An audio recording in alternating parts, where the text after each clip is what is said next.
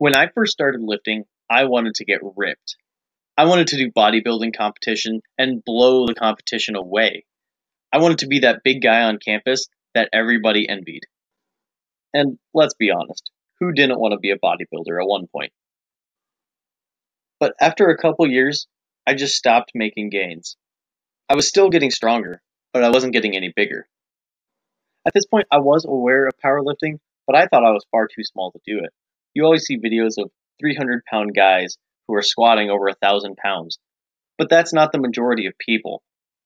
Powerlifting is for anyone and everyone.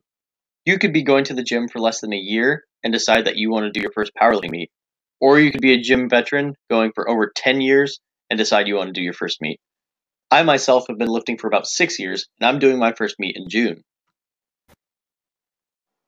So whether you're a new gym goer or a long-time gym bro, welcome to So You Think You Lift. Here are some of the main things that I'd like to do with this podcast. First of all, I'd like to break down whatever stigmas about powerlifting may exist. Secondly, I want to give beginner tips such as programs to follow, different set rep ranges, and how to prepare for a meet. Also, I'd like to interview powerlifters, both amateur and professional alike. But on a more personal level, I'd like to record my experience with the sport. As I said earlier, my first meet is in June, so I'm relatively new as well. This podcast will be as much for you to learn as it is for me. I have a lot to learn myself, and I would like to share in that learning experience with you.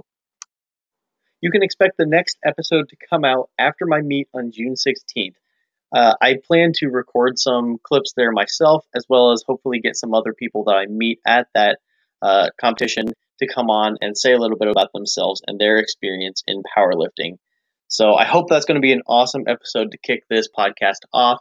And until then, make sure you subscribe, share this with all your gym buddies who are thinking about coming over to the powerlifting world, and show them the light side. So until then, like I said, subscribe and can't wait to show you more.